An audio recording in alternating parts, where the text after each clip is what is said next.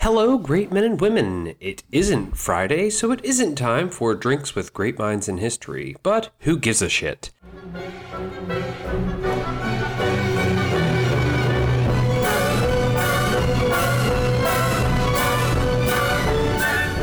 So welcome to a quick bonus episode on a small conversation, a sort of chaser or follow-up to part of the conversation we had last Friday on A Twist of Psych, and a national treasure fun fact. Of course, I am your host, Zach DiBacco, and this bonus episode is on the man with the most beautiful penmanship at the Continental Congress, Timothy Matlack, whose name doesn't even register on spell check. So, it's some history for you, a reason to drink for me. It's the history of the great minds that made history come to be.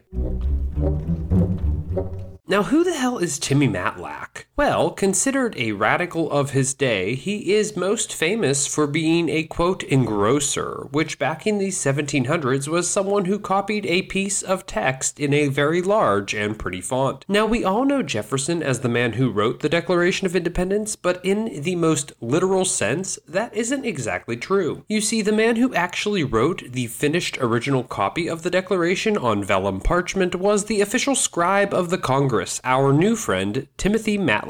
Let's take a quick look.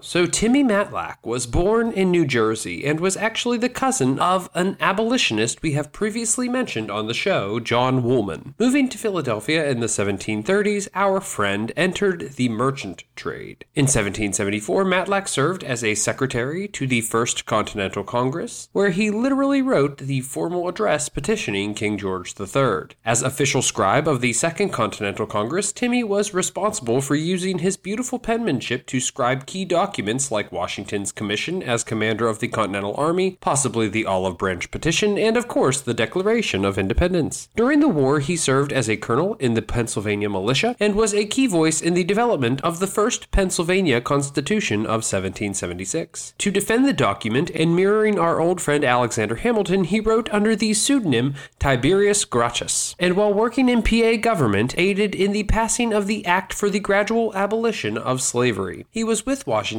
at his famous Delaware crossing, fighting at both Trenton and Princeton, and he actually started the investigation into Benedict Arnold that eventually led to a court-martial just months before his treason was discovered. Beyond all this, he had a lavish garden that housed more than 28 types of peach tree. Who the hell knew there were 28 types of peach tree? Probably as many people who knew Matlack even existed. Matlack was a successful brewer and bottler of beer whose family owned several brew houses in his lifetime, which was long as hell. Matlack, born in 1736, died at age 93 in 1829, outliving many of America's founders. All of this, especially the beer stuff, makes him a new favorite of Drinks with Great Minds in History. For more on Timmy Matlack, check out the one book I could find on him, Chris Colho's Timothy Matlack, Scribe of the Declaration of Independence. Well, that's it. I'm out of info and beer, so cheers.